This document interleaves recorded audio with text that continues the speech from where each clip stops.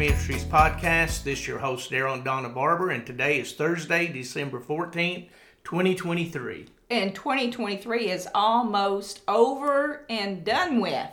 And we have been doing a year in review. I'm sitting off here sipping my tea, thanking the Lord for, I'm going to call this Thankful Thursday, even though we are pre-recording. I'm thankful that my voice is back and all of the other situation I'm dealing with so much better. But Kenneth Copeland, I get tickled on that because the Word of Faith Ministries, they always, the importance of what you say. Mm-hmm. And so we won't say Donna has been sick. We'll say that Donna has been taking healing. Yes, the sickness came against me, and I'm taking all that healing that I can get in my body. So I'm very thankful for that. But when we closed out the podcast yesterday, I was giving that situation that happened with me in Nicaragua, how the Lord used the word of knowledge and word of wisdom all together in one thing. But that goes to my point that I wanted to just share something was that, the word of knowledge a lot of times will include the past, the present, and the future. And for that word that I was giving him is what he had been doing, what he was doing, and what the Lord was going to do in the future. Yeah, and I think about that too because you're saying in that service in Nicaragua, there's probably around 300 people. 300 to 400 people, yeah. But in the middle of that, God can speak to you and just shine a light over one individual. Yes. For you to minister to. And I don't know, you probably ministered to more people than that night, but the percentage would probably be way low. Way low, yes. And the altar was full. Yeah.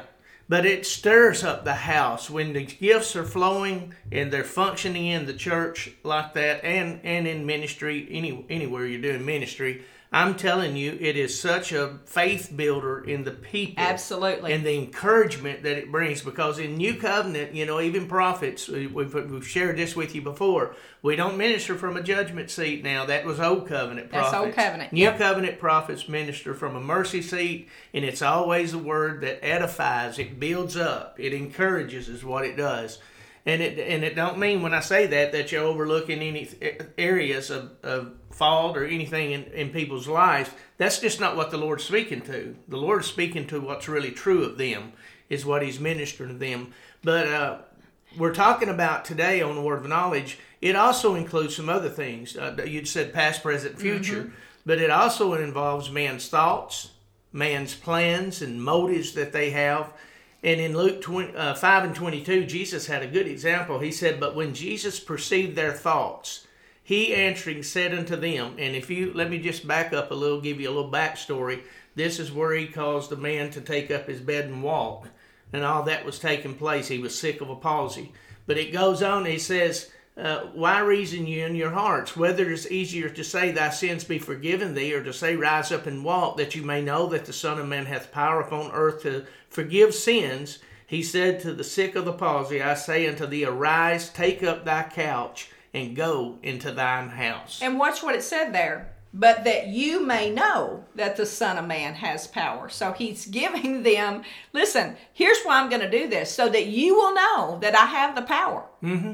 That you're gonna know that. I don't care what your thoughts have been about me, your motives about me, and everything they were doing was trying to disqualify Him as to being the Son of God. But He said, here's how you're gonna know it. I'm gonna operate in the power that it's been given me. And we need to say the same things. I'm gonna operate in the power that has been given me. Right, and they didn't, they didn't physically say a word to Him. No. He perceived them. They thought He was blaspheming because He said, your sins are forgiven. And His whole thing in that about sins being forgiven, He said, which of them is easier to say? Your sins are forgiven or just rise up and walk? Because the Word is speaking for itself. That's right. Right? Yes. So this man got up and he took up his bed and he walked back home. So they weren't just naysayers, they were nay thinkers. That's right.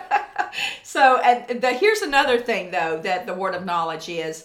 It includes the warning of coming danger. And I have several personal stories I could tell about that.